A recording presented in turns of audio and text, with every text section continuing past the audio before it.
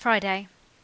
I'm covering the office again today, but with two others on annual leave or toil, I'm hoping there'll be no crisis calls. Unfortunately, we get two calls today.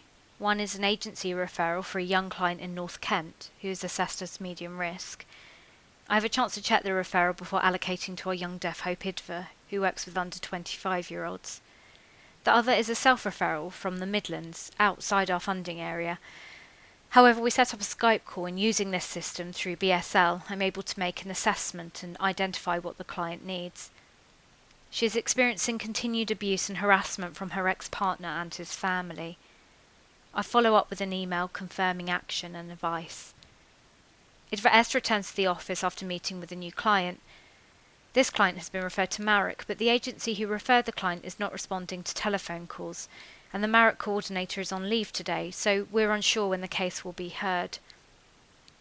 Idva S is also having problems because her access to work budget for the month, which she uses for interpreters, is at a limit. This means she has to be selective about what meetings she can arrange.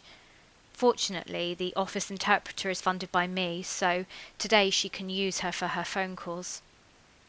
Before we close for the week, we check all our new referrals are safe and know how to contact the crisis number over the weekend if needed. One of the challenges of being a specialist service covering a wide geographical area is the amount of travelling we need to do to meet with clients.